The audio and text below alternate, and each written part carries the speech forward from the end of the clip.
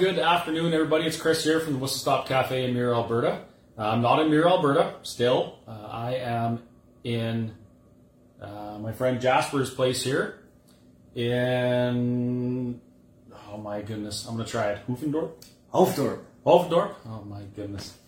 Dutch is a very interesting language. They use all the letters of the alphabet in every single word and make it almost impossible for English people to read it, but I'm doing the best I can. So Jasper and I, we were going to do a live a little earlier today, and I thought maybe I'll wait until 2 in the morning here because we're 8 hours ahead of you. So that's why we're on at a reasonable time. But we spent most of the day just hanging out and talking about things that are going on. A lot of those conversations, I almost wish we had recorded it because we start talking and I mean, it's good conversations and they're conversations that need to happen. So we're going to do our best to kind of have those or that same conversation here with you folks. And I would appreciate if you have any comments or whatever, pop them up on the screen. I'll do my best to answer them, or Jasper will answer if he can. And we'll just try and kind of fill you in as to what we've been doing here, why we're doing it, and that sort of thing. So first off, I want to say thanks to Jasper for making me a delicious supper. Jasper is a what are you saying? How do you say it in Dutch? I'm not a master chef, but a Meesterkok. Meesterkok. No, I'm not a meesterkok. But I like to think of me as a high-end chef. Yeah, well, I would definitely agree. So it's pretty neat to be able to chat with you about food stuff in my restaurant and things you hear too. But that's not the point of me being here. Although it seems like everywhere I go, it always comes down to food, as you've learned. Everywhere we go, I want to go and eat something. So food is fuel for the stomach and the brains. It is, and it's something that we no matter where you live, you can share some food with somebody and have some conversations, and oftentimes you end up changing the world, which maybe was a problem during COVID when we couldn't break bread together anymore, but that's another conversation. So, what Jasper and I were talking about today was some of the things that have been going on in the Netherlands and how they kind of tie into each other. Now, it's entirely possible that you think I'm crazy and I'm a conspiracy theorist, and you know, 3-4 years ago, I probably would have heard some of the things that I'm talking about these days, and I would have thought, yeah, that guy's crazy. But same thing here.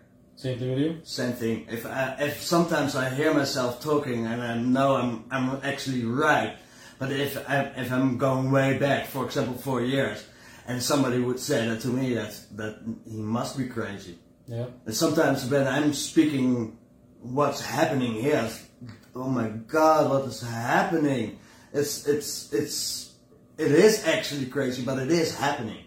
That's actually a pretty good place to start. You were describing how in the beginning of all this, you attended one of the first protests. Yeah. With 30 people, because that's all that you were allowed to have. And COVID measures. COVID measure protests, yep. And you saw with your own eyes. So do you want to kind of maybe just share what we talked about there? Yeah, of course. The first actually COVID demonstration, or the measurements demonstration against the measurements, and you had to have 1.5 meters separately, or the 6 foot in American talk. I was happy that it came, because this was the first uprising against something where against our throat being by our government, and finally people will rise up and had a protest, and only 30 people were allowed. And I know the stories on the background that you hear from China, for example, like riot police is coming in, and the Hong Kong protest at half a year or a year before that. Mm-hmm. And the riot police came in and they smacked people against the ground, vehicles driving over. That was the state of mind what I have from communistic countries. And when I joined that protest as a journalist, I want to see what's going on and meet up the protest leaders and the people who were standing up. And after like an hour, the riot police came in, and it happened in front of my nose. Like people were smacked in the face with sticks, brutal police violence, that it happened, and then you see it happening in front of you, and then things are starting to clear up, and then we're supposed to be this democratic, tolerant country, and then the real picture is happening in front of your nose. And that was one of the points that I was having, like, okay, this is happening here. And I talked to my colleagues from the platform that I'm working for. So it is actually happening. I saw it with my own eyes. So it's not fake, it's not conspiracy, it does happen. And I wish it didn't, because it's painful, it's harmful, that it is happening. But if you're not speaking, I'm there as a journalist, and that's my job to inform people. And I think that's what we did. And eventually the protest becoming bigger, the rioting police was bigger, how the pronouncement of the mainstream media was saying these people are crazy, wappies. Fringe minority with unacceptable views. Yeah, hugging each other instead of being afraid alone in home. So, and the protest becoming bigger, and it's from 30 people up to 100 people, up to 10, 20,000 persons coming together. And then the government had to throw in all nasty words, and the violence from the police became harder. And the end of the story, we saw horses trundling people, tear grenades shot at people, dogs thrown into people, biting them. Now all that water, I'm not sure what's the English word. Cannon. Water cannons shot at people, and they can go up to 50 bars per shot. So, for example, a champagne bottle it's maximum 5 bars. So if you're getting horses in, tear gas grenades,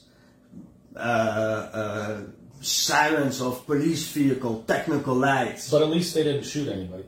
They did. They actually did shoot that protest. With bullets. Real bullets. People got shot. In Rotterdam, there was this we call it freedom protest. But we've got 4 cities in the Netherlands. We've got from some sort of immigrants are already for the 3rd generation, but there's some problems in that area. So, for example, in Rotterdam, in Den Haag, in Utrecht, and in Den Bosch, there are parts of the city who has a lot of foreigners come in and they're making a lot of problems, or they don't want to adapt to the Dutch society. And they came in, joining the freedom protest, and for example in Rotterdam, the police shot, if I'm doing it shot over 45 real bullets, and 5 people got shot. Jeez. It happened. Wow. Well, we haven't seen anyone get shot in Canada yet that I know of, but we've seen people get trampled with horses. We've seen people get shot with tear gas. As a matter of fact, a young lady that I became kind of friends with, she works for Rebel News, and she was shot in the leg, like point blank with a tear gas grenade. We saw people getting beat with the butts of the rifles right on the ground. And these are things, like you say, we wish we didn't see them, but we did see them. Yeah. And now we can't unsee them. And so we know that there's something seriously wrong, and it's not anything to do with health. I mean, by now, we know that. So, yeah, it's difficult because we know we got to talk about it and try and do something to fix it. But at the same time, there's people who actually, they would like to see us shot because they don't agree with what we're saying. They think we're crazy and we're just making trouble for no reason, right? I guess people all around the world, or the Netherlands, or in Canada, they may have every opinion. They're entitled to an opinion, even if it's not what I'm thinking they're supposed to be. But that's their right. But leave them, as well as I want to be left alone with my opinions and live my life. They're supposed to do that the same thing, and they're forcing us, freedom thinkers or free living people, to have the same thought. And that's not how I was raised up.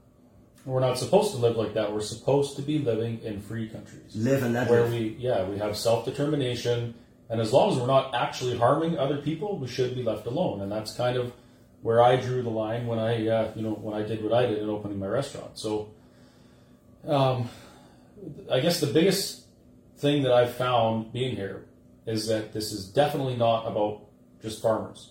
It's not about the farms. It's not about dairy farms. It's not about the vegetable growers. It's not about the mask. It's not about any of that stuff. There's something bigger. And I know you don't particularly like talking about it, but you mentioned that something happened a few years ago in this country that kind of kicked off almost like a toppling of the government. Mm-hmm. Right? The government put in some policies that were terrible. They did some things that they said were for the benefit of everybody, and it harmed people. And to this day, I've been hearing stories from people about what happened here. So do you want to maybe just touch on that a little bit? Yeah, it's not my topic, and I because I think the other journalists are supposed to do that. My time is I can spend my time better, but I think it's necessary to talk about it. In the Netherlands, you've got this. It came out from the Second World War, where a lot of people were killed. And a lot of citizens were not, we had to reproduce the nation. And this incentive of the Dutch government was you're getting a child support. And that child support is, I'm not sure, let's say €150 a month. We had the same thing in Canada. So in Canada, it was called the baby bonus, and it's something the government did to encourage families to have more children and build our country up. Yeah. And that's based on your year salary income, and every child you're getting an extra bonus. So how more child you're producing, how more you're getting funded by the government. And of course, with the digital things in mind, what's happening nowadays, you're supposed to do your taxes, and you're getting this child support based on your income and salary. But it's just like if you're putting your taxes and you're just, or on purpose or not on purpose, filled in the wrong form, that's the starting point of things were happening.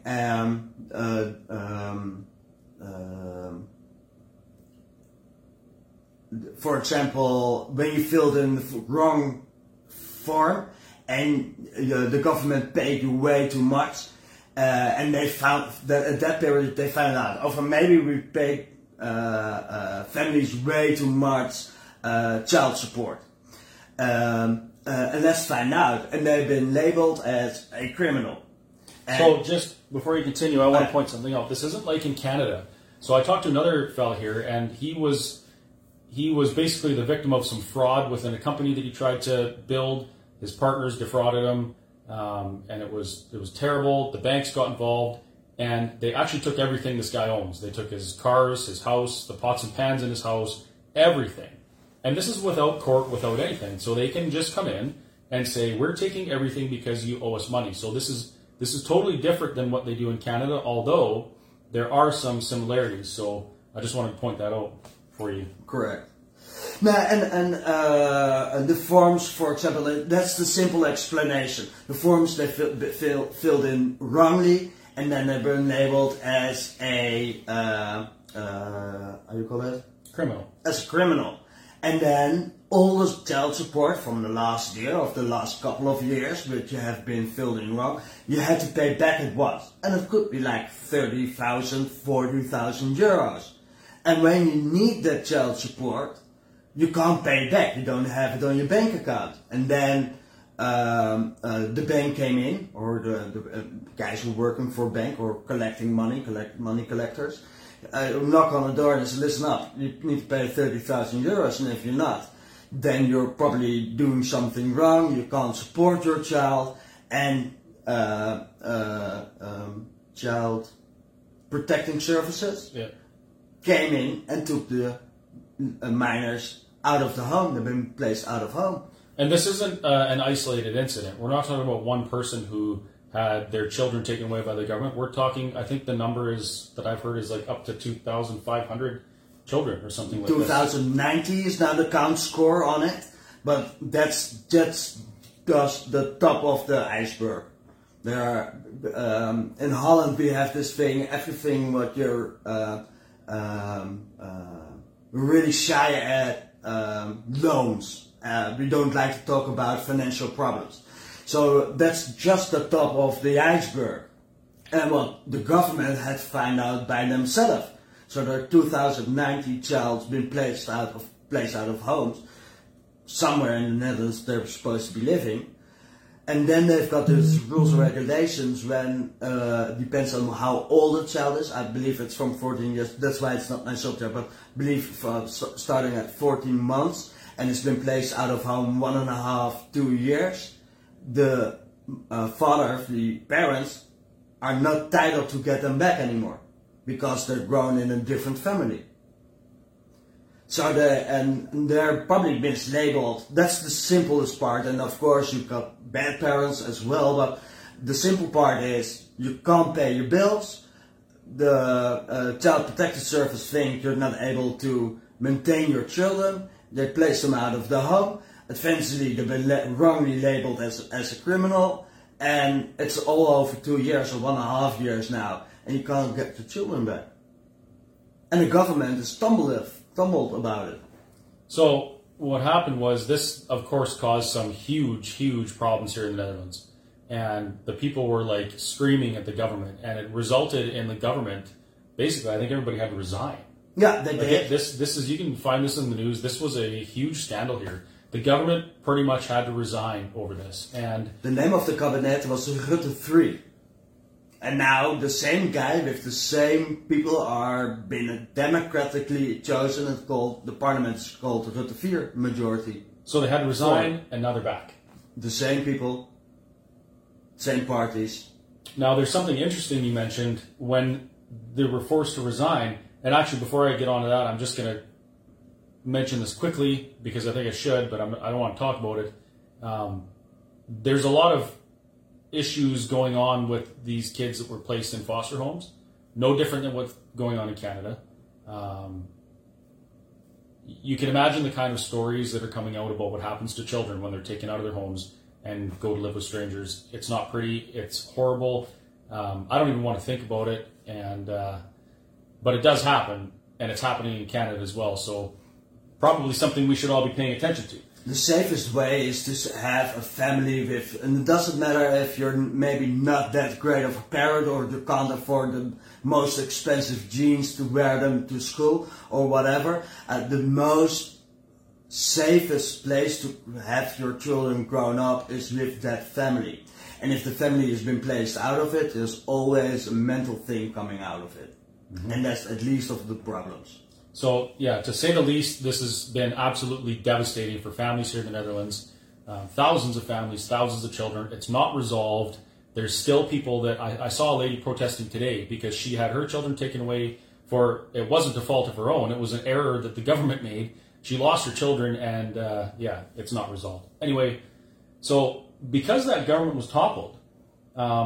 they had to maintain their positions to continue running the country. Correct. Right? So this was an important thing to do. It's administration, regulation, whatever. So they had to stay. What happened while they were staying, but not under oath in the government? They forced the COVID measurements and all their new rules and regulations and laws they put in placement. So that's how they could lock people up at their home, lockdowns, curfews, forced shots. So the democratic process didn't allow for that to happen before. It was hard. There was no majority in the parliament. Or maybe not. But if the government isn't sure, they're not pushing it through. But once they were out of their positions and just kind of dangling on, had the extra power, they could just push these things through, and they did. And they did. And people protested. Yeah, they don't care. Call them names. Just continue. Isn't that interesting how when our governments in democratic countries don't want to listen to us, they call us names. They say we're crazy. They say that we're rebels and scofflaws, and we're not thinking of each other, and we're not considering the greater good, or we're a small fringe minority, or we're a vapi. Coke sniffing people.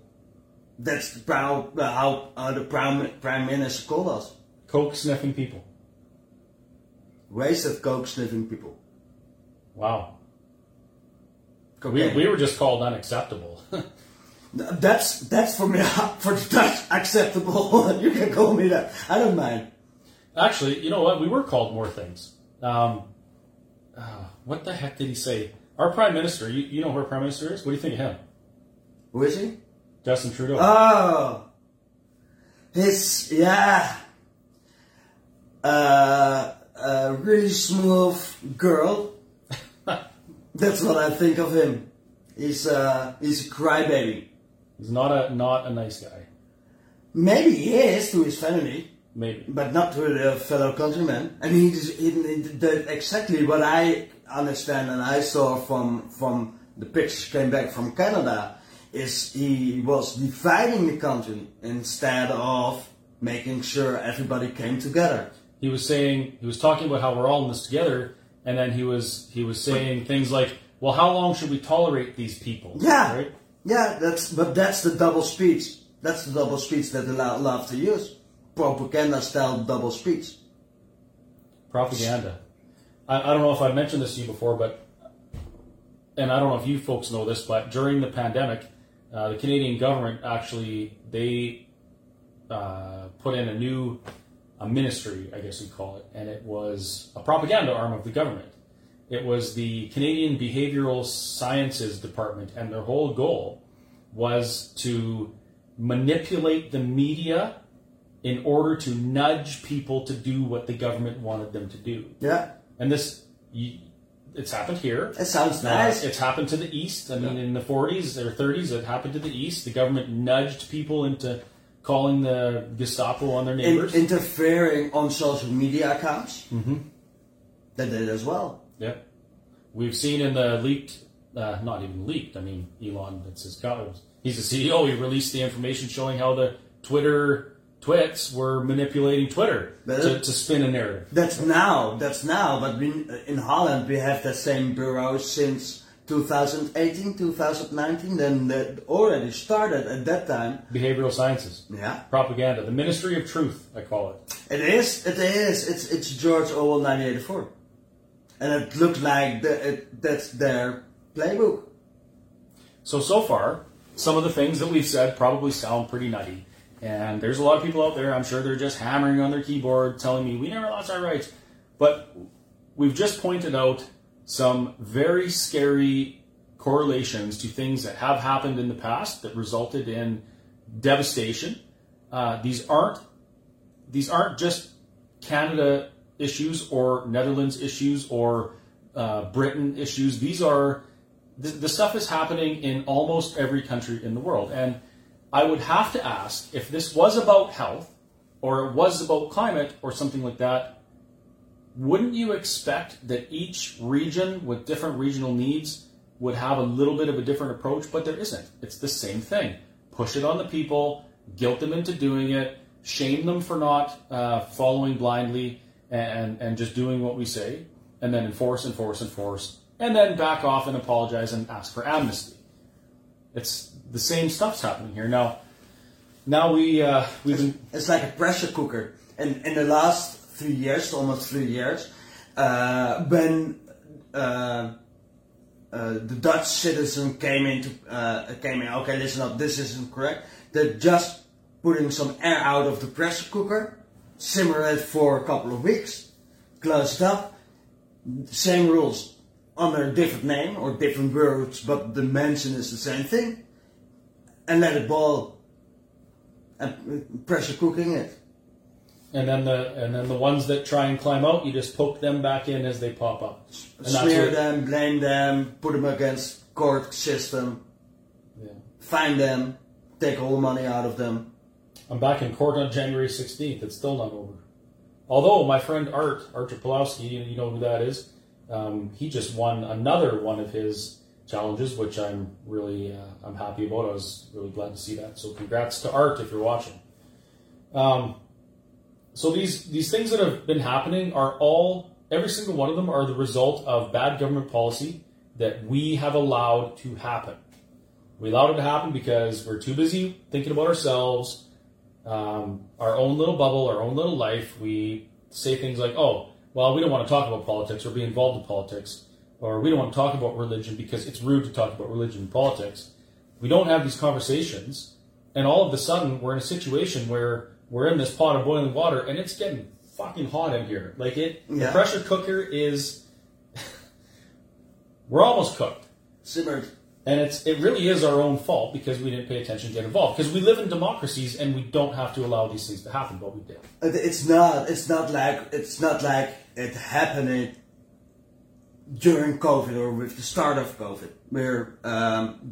And as I'm putting it back on how I look at it, last 10 years, last 20 years, like we were, and it sounds a bit fake, or we were sleeping, or we thought, we put in the people in the government, they should take care of it. They'll save us. They will save us. They will pay them royal amount of money.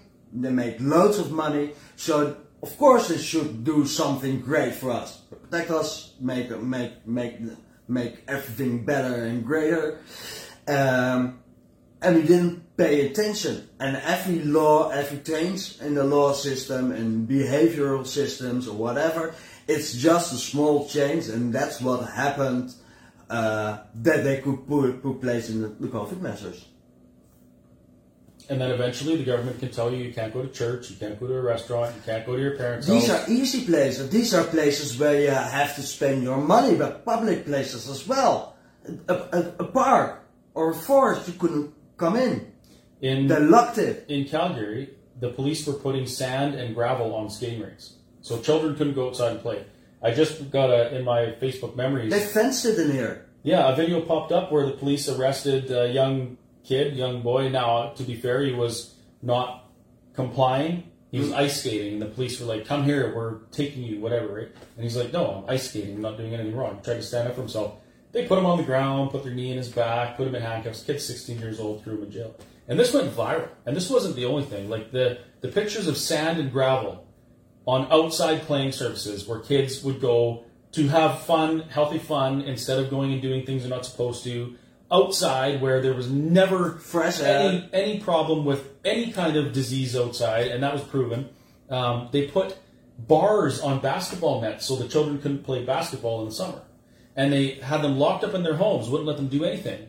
And then they're wondering, well, why are our kids messed up? Why are kids killing themselves? Right? They're locked up for 2 years. They couldn't go to school. They couldn't go to meeting up with friends. Everything's supposed to be online, locked up in a room. But if I'm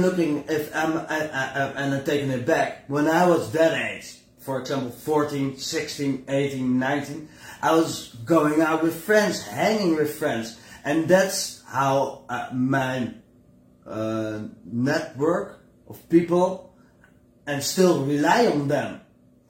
For if I'm having a problem, I want to talk to somebody, there are still friends from way past that I can call and like, listen up, I have a problem, can I listen to me for a second?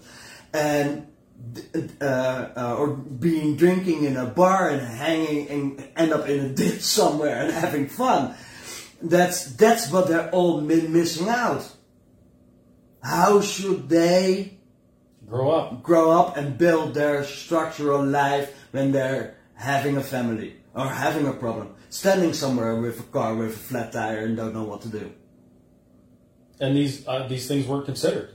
We were protesting on those grounds during this time, and it took months before our chief medical officer of health and our government actually acknowledged, like, hey, we have we're harming the mental health of the people here, and mental health is important. Then they started saying the same things that we were saying months before, but they were telling us we were crazy. Don't worry, you're fine. What rights have you lost? And they're still there, but not at the moment. What do you care? Yeah, don't worry. We'll give them back when we say it's okay. Yeah, but when I think freedom, people who has a free mind, that's a total opposite or people who love power. And when you love power or work well on power, that has nothing to do with money. But the people those type of persons have enough money. They can do whatever they want.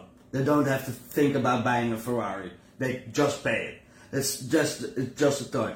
So the other side is power. And when you're getting off on power, it's a whole different type of person. That has nothing to do. It's on the other side of freedom, people. And when you're having power, you're getting off of saying something to a different person, and he actually does it. That's their joy. And at least when I'm speaking, I can't imagine that you want to live that way. We saw some people throughout this shit show get some power that they would have never had. These people will never be successful enough to buy a Ferrari. They're completely insignificant. I hate to say it, but it's true. They're stupid properly. Their brain doesn't work properly. Well, maybe even not quite that, but just they'll never be some sort of a super world-changing significant person. But all of a sudden, they were given this authority over other people. Yeah. And they could think that they were better than other people because they wore an extra mask, or they taped their masks to their faces, in front of the camera, put masks on their pets, or maybe they euthanized their pets because the WHO told them to do so. Eat them. Yeah. Maybe they got extra jabs and they never left their house and they did all of these things, and it made them feel like they're better than somebody else because they were following all of these rules that were never justified in the first place. Mm-hmm. So they were given this fake authority. And then now we have people like, you've seen them on my page, and they're, they hate me for speaking out, and I really don't give a shit. Yeah, you shouldn't. No, they're never going to be my friends. No, they're not. They're not. And I will say this, while I don't really care what they say, whether they like it or not, people like you, people like me, people like probably most of the people that are watching are doing the things we're doing because we know that everybody is in this same pot and we're all boiling together. And I don't want it to get any worse. Because look what we've allowed to happen even in my adult lifetime, my voting lifetime, where I had a responsibility to exercise my democratic rights and be involved and change things for the better. We allowed this to happen and get to this point. Yeah. Now what are we going to do? Are we going to continue to let it go further? Are we going to continue to... right now, in Holland, you guys are on the cusp of losing farms. Yeah. 3,000 farms are at risk in Holland because the government is putting policies in place. That's just a number. It could be more. That's just a number. It's a fairly arbitrary number, I'm sure. Maybe it could be 50% of the farms. Maybe. Well, I did read... At least 3,000 heavy polluters, as in carbon emissioners. Yeah. So that's the thing. They've defined clean as anything that doesn't emit carbon dioxide. That's the only definition now. Yeah, but then they've got favored and unfavored. And a farmer is an unfavored carbon emission, but steel production, oil production, or the airport, which is government owned. Well, which is weird because airplanes are the single highest emitter on the planet. More than all the cars, more than everything else, it's airplanes. But we can't stop the airplanes because our politicians have to fly to Davos and all these places to have their meetings. Right? It's a really hypocritical point of view. But they had it's when you're giving a half finger, they're taking your hand, and they have to start somewhere. Putting measures in place, you have to start somewhere. So the European Union, as far as I've read, said that the Netherlands needs to reduce agriculture by 70 to 80%. No. That's the weird part. The European Union wants carbon emission to be lowered. And they have some sort of rules and regulation, but it's for every country is the same. It doesn't matter if it's Germany, Spain, Austria. This is everybody. Everybody in Europe needs to be. But the darts, and we place it back, we want to be in front of the line. We want to give an example. At least the government is saying this. So they're putting it extra on top of it, or pushing it further or harder, and that's why we're having the most harsh rules and regulations about it. If you're going across the border and you're going and end up in Germany, the emission laws are exactly the same by the European, but in their territory it's 400 times less than in Holland. I think a lot of the numbers that the government's using they're not justified as well, because I did an interview with a farmer in Friesland a couple days ago, and they mentioned that the government has put out basically a map of the Netherlands, and it says this area needs to reduce by this much, this area needs to reduce by this much. Those islands that you were telling me off the north coast of Friesland, yeah, one of them it says 95%, yeah, but there's no farms there. Yeah, there's nothing going on. How do you want to reduce 95% of the farms when there aren't? I know. But the European Union came first, and we have to way back, and it's a bit technical, but they came in, and there's everything in Holland has been made. Every nature has been made. There was nothing nature, there was no forest, there was nothing. Everything that was created by the Dutch over centuries. It was a swamp, like literally a swamp. Correct. So every nature, what we have planted it, or maintaining the national plants and been growing that. And the European Union came in and said, oh, listen up, just point some nature spots. And the Dutch were saying, oh, the European Union wants that, and let's put everything like a green area where probably 10 trees are growing with a bit of grass around it or some sort of special species. That's because it's been labeled as a green spot. And there were over 400, I guess, on top of my mind, there are over 400 places selected in the Netherlands. And it could be like 100 square meters up to thousands of square meters somewhere. But next to it, of course, there is a city and farms and highways. And then they're just saying, okay, this farm is close to that nature spot, so it needs to go. So it's just as simple. So I heard from one of the farmers that this actually started a few years ago. The government started buying up farmland that maybe wasn't as productive as it was in the past.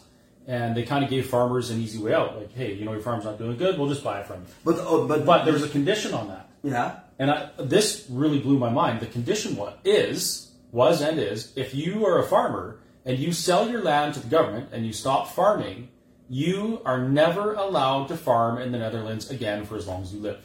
They won't tell you that on the mainstream media, but that's probably in the contract. It is, yeah. It absolutely is. So go out to Ukraine, because that's what happened a couple of years ago. They went out and buy massive farmlands in Ukraine, but look at what's happening now. But if we're going way back, we send up people to Canada. Farms. There were at 7 million people in the Netherlands, and the Queen sent people to Canada and to New Zealand. Here's 6,000 guilders. Bring your ass over there. Too many people here. And that was 7 million people, and now we're going up to 18 million. Action, reaction. So dairy farmers are at risk because it's not going to be feasible for them to continue with the modifications they want them to do. And actually some of them, that's not true. Some of them it may be. But people like you have to pay for it. The government is subsidizing some of these things that the farmers will need to do to be green, clean farms. That's what they're saying, but what's how many subsidies do you get? If you're having a farm and the government says, okay, listen, you have maintained all the rules and regulations, and you have a green area where you can grow flowers, where the bees are coming, and then you can grow crops, for example, or put your livestock in it. I'm not sure what I wanted to say.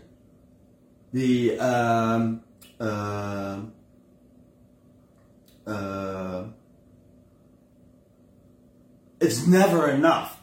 So what now, and even when it's from an old-fashioned regular farm to a biologically growing crop farm, and that's still not enough. That's true, because the dairy farmers are telling me that they just upgraded their floors in their barns a few years ago. So what's the aim? And the only aim, I guess, is to get a new bank loan to remodel your shed where your cows or pigs are standing, putting air filters in it, and it's 100, 200, 300, 400,000 euro new loan, which you're getting at the bank. So, and then the bank is hostage, it's not the right word, but you have an obligation to your bank to pay that money back. And if the government is saying, okay, listen up, you have to change your farm, and the bank thinks, okay, listen up, this farmer needs a bank loan, but maybe he can't pay it back, or we think he can't pay it back, so we don't give it to him. Then they have to bail out. So, yeah, and a bailout sounds really nice and beautiful, but for example, in the mainstream media, they're saying, okay, listen, every square meter, like 3 foot by 3 foot, you're getting paid farmland grown. It's like you're getting somewhere, but it depends on your location in Holland, somewhere between the 40 and the 60 euros per square meter. But the cost will come off for people between it, for the transaction, and eventually it will stop. And actually what they have over after taxes is like 4 euros a square meter. And they say, yeah, but that's fair. Sounds fair. I mean, but it isn't. But totally fine, they should be getting at least 40 euros, and they're getting 4 euros. But this is the ground worth. Not if it's up and running and they're selling to a different farm. Yeah, but they don't have much choice. And this isn't just dairy farmers. It's the same thing with... I talked to a vegetable grower, one of the biggest ones in the Netherlands, and the government now says that they can only grow their vegetables from, I think, April to October 1st. But the growing season is April to almost the end of November. So they're cutting the growing season of vegetables back by 20%. And they're like, wait a minute. First of all, why are you not, why is this a one-size-fits-all for every vegetable, everything we're growing? And second of all, how do you expect us to continue when you're taking away 20% of our growing time, which translates into lesser yield? Lesser yield. Yeah. Right? Now you need more land to grow the same amount of food. Yeah. Or you don't eat. Yeah. Right? Yeah. And it's the same thing with those farms. The government has said, if you can't make it work, don't worry. We have you. We're all in this together. We'll buy your farm. And they're saying you're getting the amount of money that your farm and your ground and the whole thing is cost, but it's always less. So on the end of the story, and you talk to a farmer who had that already, because there are a lot of that happens for 10, 20, 50 years as well as and when there were farmers and you speak to them what already happened, then they were saying, I feel screwed over by the government. Mm-hmm. I didn't get the money I was supposed to get. I heard another interesting side to this. So people still need to eat, so there's still going to have to be some farms. And somebody mentioned that it's a possibility that there may be some corporate interests that want to have some government-subsidized big corporate farms to do all of the farming in the Netherlands. And I don't. That's Bill Gates. Bill Gates is buying farmlands in the Netherlands. Oh, interesting. He bought a bunch in the United States too. For what? Farming, I guess. Maybe he wants to have a server farm. Who knows? We don't want to sound too conspiracy here. No, but it's actually true. It's not conspiracy. He did buy farmland. And it doesn't matter if it's becoming a farm in the Netherlands or it's just gonna be some factory on there or maybe some ground reserves for later on. But he did buy it. Well, if Bill Gates does something, there's a reason for it. And I'm very interested to see how that works out. But wait, there's more. So I talked to a sheep farmer today. And some weird thing happened with the sheep farming industry. Holland, the Dutch people ejected the wolves from here. Yeah. Because wolves eat sheep, and they're farming sheep, and they didn't want them to kill wolves. But attack people as well. And people, yeah. So they ejected the wolves. No more wolves in Holland. No. Similar to what we did in Alberta, we ejected the rats from Alberta because they harm our crops, they harm stored grains, it's bad for the whatever, so we got rid of the rats, they got rid of the wolves. A very big feat, not nearly as big as turning a swamp into a country, but anyway, they got rid of the wolves, and they've been farming this way for, I think they've been gone for 150 years, somebody said something like that. Now, all of a sudden, 3 years ago, wolves start to arrive in the Netherlands again. Yeah. And what's been happening is these wolves are coming in, and they're attacking sheep. The fellow that I talked to today, he lost, I think he said 4 sheep and 7 lambs in one day. So, this guy's got these, and he loves his animals, right? So he's got these 4 or 7 lambs in his arms, and they're all shredded up for these wolves. They're not dying. And the government says, okay, well, if the wolves attack your lambs, you have to call this organization that's called B12. And they have to come out there, and they have to test your sheep or your animals, and then they have to euthanize them, and they have to take samples, and then we'll pay you for your lambs. And the price for the sheep and the lambs they're giving is from 3 years ago, but inflation has brought the price up 40%, so that doesn't really cut it. Anyway, the farmer has no options. The government says it's a law in the Netherlands because there's good farmers and believe in good animal husbandry practices. They say the shepherds have to protect their animals by law. They are legally obligated to protect their sheep. So if a wolf comes on their land, they are supposed to protect the sheep from the wolf. Mm-hmm. Shoot it, trap it, move it, whatever you got to do. You can't shoot it. You can't. If you do, you will go to jail because the Dutch government has said these wolves are supposed to be here. We remove them. Species. They're protected species. We have to allow them back in. And the farmers are saying, okay, well, we need to figure out how we're going to do this. The government says, well, build a big fence. Now, I don't know if you guys know what kind of a fence you have to build to keep wolves out. And these wolves are like the things out of fairy tales. These are not nice, cuddly little dogs. Like, these are like 200-pound animals that can jump a 6-foot fence.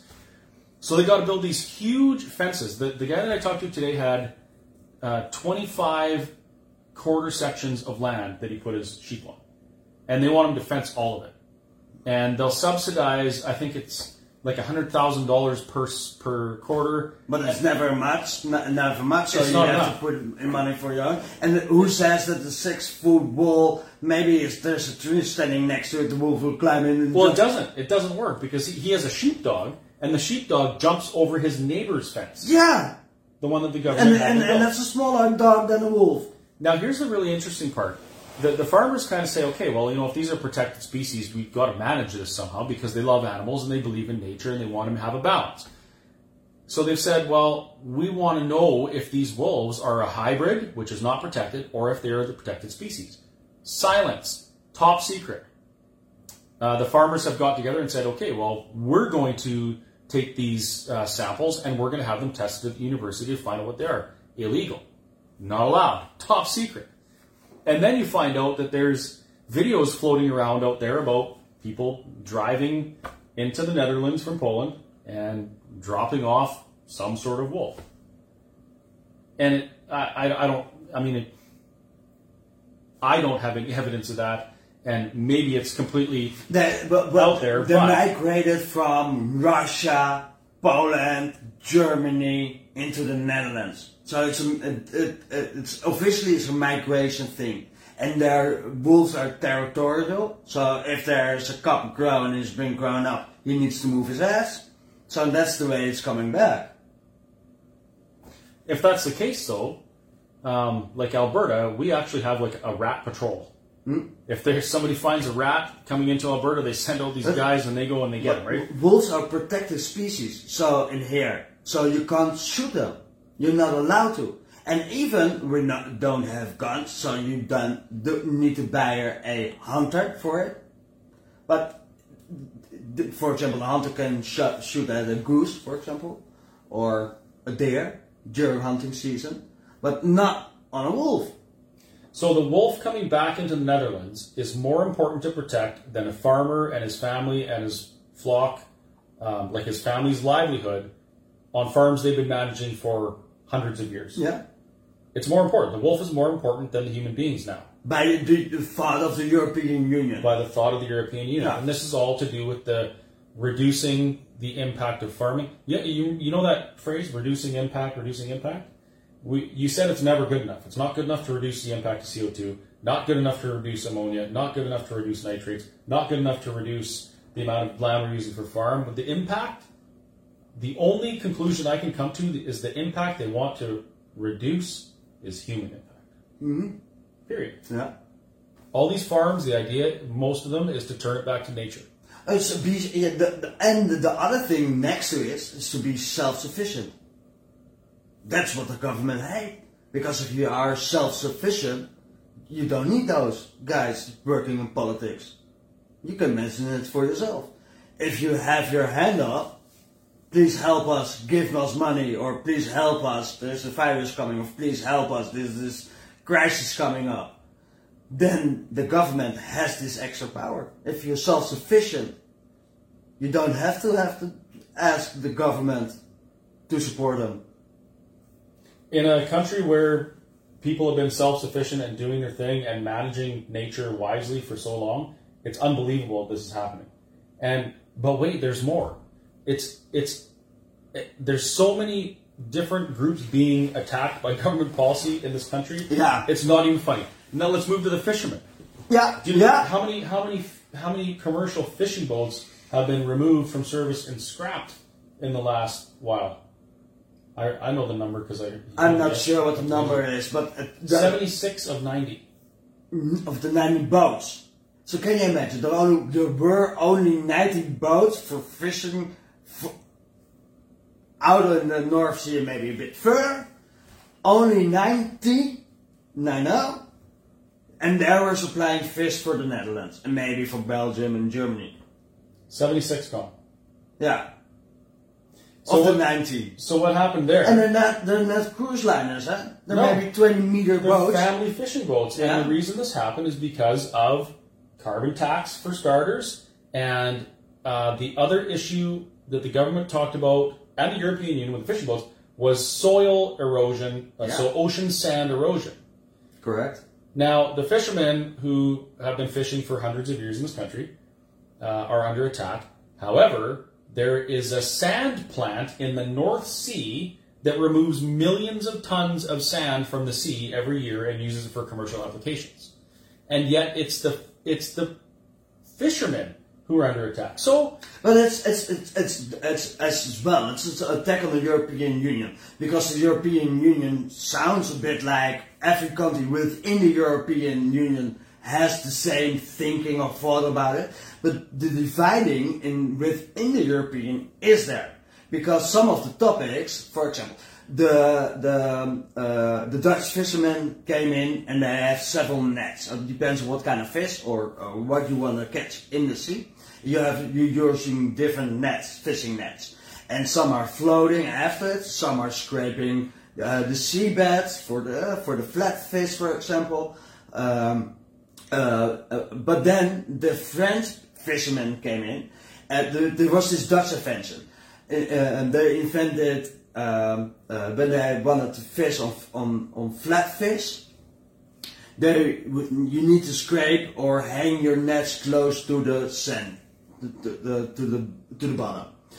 And the Dutch inventors said, okay, listen up, maybe if the stirring in the ground is bad, we're intelligent people, and they've had this thing. It's called electrifying. So they were putting in front of under the boat some small electric shock, that the flatfish came up, didn't die because you need fresh fish, didn't die at all, but just got a little shock. So they went up just from the bottom, and then fishing nets came in. And eventually they fished for the same tour. They actually had more fish coming in, 1.5 point more fish than before the old nets, the electrifying nets. And then the French, and it was a new boat, so a new engine in it, running smoother, less pollution, less carbon emission, and the yield was more. And then the French fishermen said to the European, but listen up, this is not fair, you have to ban the electrification. So a lot of fishermen bought a new boat, new engine with the electrification in the Netherlands, and it was democratically chosen within the European with the starting point of the French, and they're forbidden that type of boat. So it's not one attack. There are always attacks from several sides. You think your attacker is coming in front of you and been hit by a bat from the other side. And these are food suppliers that'll never be food suppliers again. When you work your whole life, you're saving up and then you buy something nicer and fancy to do your work, and you're saving up a couple of years, and that's how you've grown and make your life better, easier, or getting more. When that's all been taken care out of, your potatoes don't bring enough money to support the yield that you're supposed to grow on, or the fish that you bring in, or the sheep that you're raising. It doesn't matter if it's less money coming in. You have to bring in your own money, and eventually your bank account has been drained. And with no money, you can't do business. With money, you can make money. Without money, you're lost. So all these things together, like if you look at the big picture, all these things are going to very likely be detrimental to Holland. And I know that there has to be a balance between how we, interact with our environment and use our resources and things, but I think the Dutch people do a really, really good job of it. And it's not even that they're saying, hey, no, we're not doing any of this stuff. They're just saying we need to find a balance so that we can continue our livelihoods. But then the globalistic people come in from the government and they're taking halving and they want to have your hand. So it's never enough. And the sweetness of the Dutch citizens or the farmers are always saying, okay, let's talk about it. Let's make a deal. But the deal, and every time you should make a new deal, you're losing a bit of your own. And it seems like none of our politicians these days are willing to stand up and say, no, this is not in the best interest of humanity. Luckily there are, but they're not the majority still. So even when there are people standing in politics opposite, listen up, you crazy fools, it's not the majority yet. But if you, I'm not sure how it's in Canada, but for the last couple of years, there was one party by Geert Wilders. It's now over 10 or 15 years old, that party. That's one of the parties that, listen, we have to have less immigration and maybe we shouldn't do that and that. The opposition party. But later on, Forum for Democracy came in. BVNL, Wieberen van Hagen, you talked to in the interest of the Netherlands. BBB, Burgers and Boeren, so Farmers and Citizens Party. And there are now, I guess, 7 types of parties on the nationalistic side where you can choose on every different side. And a Christianity party within the freedom of people, and everything in between. And some people, but it has to grow and they have to show something. But the media, the mainstream media is not on their side. Big tech is not on their side. We have the same problem in Canada. We have a premier in Alberta who's standing up for Alberta, I think, as best she can. But then I hear about how Alberta is going to be so proud that they're tripling their carbon tax. And we're pursuing net zero, even though the conversation hasn't even been finished about what that means for Alberta. Yeah. Or humanity, for that matter. I mean, we're vilifying all of the industries that have contributed to humankind, who've increased the quality of our life, the length of our life, the amount of time we can spend developing cures for disease. Sometimes it's ignorance. Eh? Sometimes people, for political parties, it's ignorance. They just maybe don't know it, and it's a favorite topic to speak somewhere in the world. But sometimes, and that's it when you look at that the sweet way. But if you look at that the negative way, it could be forced. When people are putting that type of placement in it. Everything in between. And in politics, some spontaneous is not a politic word. Nothing has, it always is be pre-planned. Otherwise, there is no website where you can look things up.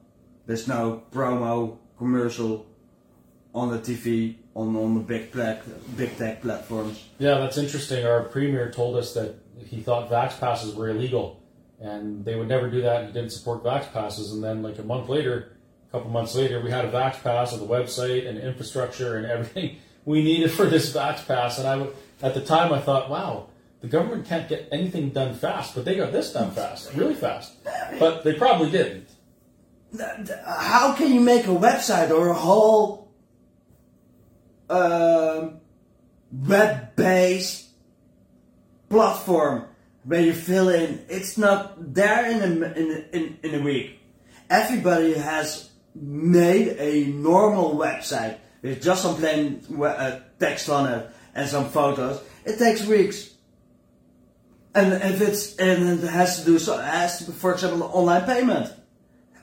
Everything has to be knot together. Your bank account, your bank, the transaction provider. How many days will that take?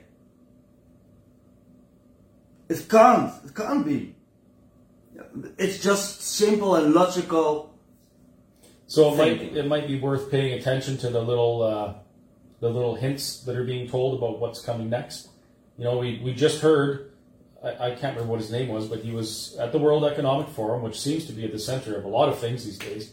And he was talking about how now they're interested in having personal carbon tracking. Yeah. So that it's fun to, and then you know what your pollution is. How fun is that you're, and that's just the basic software to take it a step further.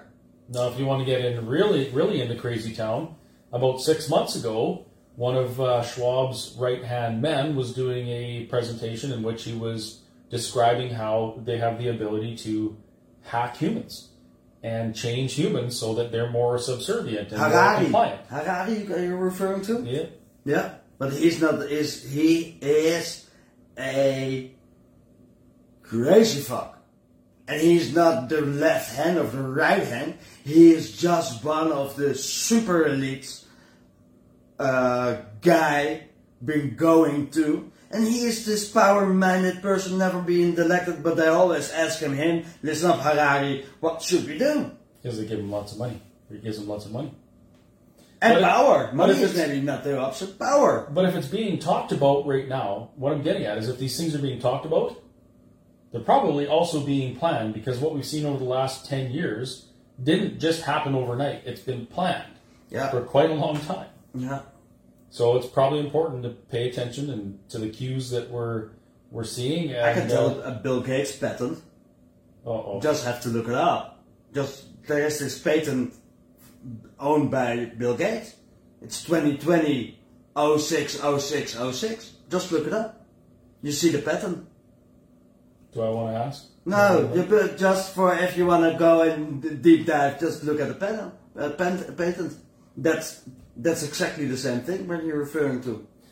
Bill Gates is one of the strongest advocates for carbon capture and storage technology, as is, and now this is surprising, a man named Murray Edwards from Alberta. He's the CEO of Canadian Natural Resources Limited, which is a big juggernaut of an oil company. And he's a real advocate for carbon capture and storage.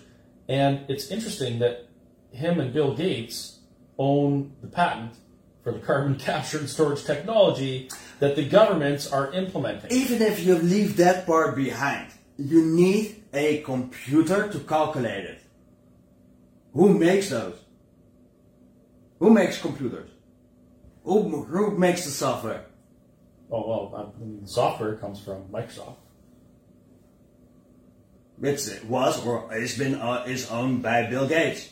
And it's just one of the super elites, and he's not even the highest upgoing level, he's just a front man who's earning a lot of money. So it probably doesn't mean anything, but one of the world's most rich and powerful people is involved in carbon capture, vaccines, computer software, computer hardware, Health. farmland, health, all of the things that are being used to change the world. It's a business. Of course, it's business. For him, it's business. As long as he can make money, he doesn't care. He's a hard businessman. Probably no correlation there, so don't worry. Don't worry. I don't want to freak anybody out. But he also owns a lot of media, or shares in a lot of media. Yeah, then you got this fundraising, the Bill and Melinda Gates Foundation, which this good thing will have. Yeah. And part of the donation is going to mainstream media. Bill Gates and the Bill and Melinda Gates Foundation has this program running to educate and teach journalism. Oh, wonderful! Yeah. I wonder what the school's called. Yeah, 1984 probably. The University of Truth. Yeah. It says the building, it says built in 1984. Oh my goodness. If the address is 1984, I'm gonna, anyway. Well, that's kind of all I mean, there's a lot more to talk about. Way more. But really, I just wanted to get out there that these problems are common problems to both our countries. And it sucks that Holland is so far ahead on this, but it is. I'm sure it's coming to Canada. I mean, they're talking about it. If it's working out in the Netherlands, they know they will be working out in different countries, and they're all mingling together. They're all having a sip of champagne at some sort of meeting. So, friends in arms. How do you call it? Brothers in arms. Brothers in arms. Figuratively, because they don't have any guns here. Yeah. So, what do we do? Tell me. I don't know. I'm a cook. Just a cook. That's how I started. I'm a chef as well. And I was a restaurant entrepreneur. But and I was writing articles, but they couldn't let me. I couldn't do my job. So they stole my restaurant. And now I've got some extra time to do some journalism. It's funny. They try and hammer people like us and put us into submission, but all they really did was free us up and give us the motivation to actually do something. Actually, the way how I'm built, how more I know I'm right, and I know I'm right what I'm doing, because I will never speak out something I'm not able to back up. It's not what our platform is, and it's not how sometimes it sounds made up, but there are always files and plans where I can refer to. So, and otherwise I won't speak about it, because if I don't know it, why should I? I'm not grumbling myself. That would be stupid. But eventually. I've got way more time now than and it was never planned. If you're asking me 4 or 5 years ago, Jasper, you're going to be a journalist for an alternative news platform. I'm way too busy cooking stuff for my local people. And look where I am now. So one way or another, we're going to find out what's going to happen, because we're time traveling right now into the future. And before we know it, it's going to be 2030, and we're either going to look back and say, I wish we did more, or we're going to look back and say, I'm glad we at least paid attention and didn't, focus on labeling each other crazy. Because really, what does it hurt to be prepared and have the knowledge in order to push back against something as terrible as what we believe is coming? If you know what's coming, you don't have the feeling, or you don't. If you know what's coming, you shouldn't be afraid, because you know what's happening, and it should give some stability. It's still bad, but you know what's happening, so you can prepare yourself. And when things are stirring, for example, now Canada is coming in the carbon emission taxes. From first a company probably will flow into the citizens. You know what they're gonna have, and a finger is never enough. They want to have your hand, and if you know the story about it, and when they're speaking focal points, political wise, they know have an answer to stop it or not make it that worse that they want to have it. One of the ways we do that is by being involved, getting involved. Quit saying things like, I won't get involved in politics, I don't want to ever be involved in politics. Newsflash, every aspect of your life is controlled by politics. Every single thing you do is controlled by politics. Driving your car, or whether it's good politics or bad politics, or good politicians or bad politicians. So why not be the good ones? Get involved with your municipalities. Get involved with your local constituency associations. Get involved and support people who want to be the good guys. Send an email. For the simple thing is, send an email to the people in your local government. Send an email that you're supporting them, and if you need them, just let them speak out, and you will be there to support them.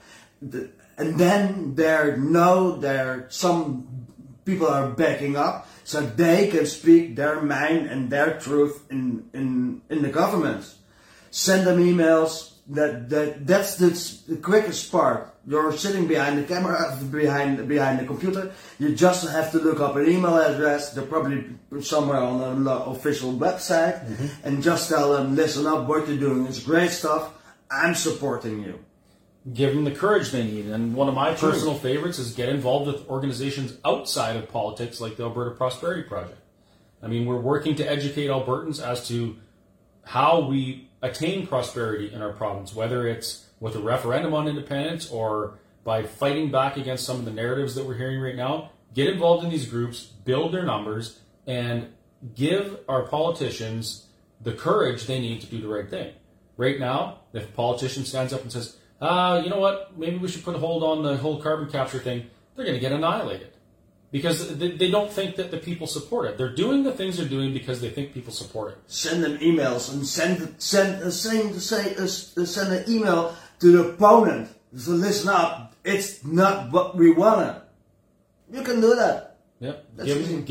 Give people the courage to do the right thing. And the fourth, I guess the four things that you can do. You can go out and demonstrate. You can go into politics. You can, and that's the choice what I made. I became a journalist, a free journalist.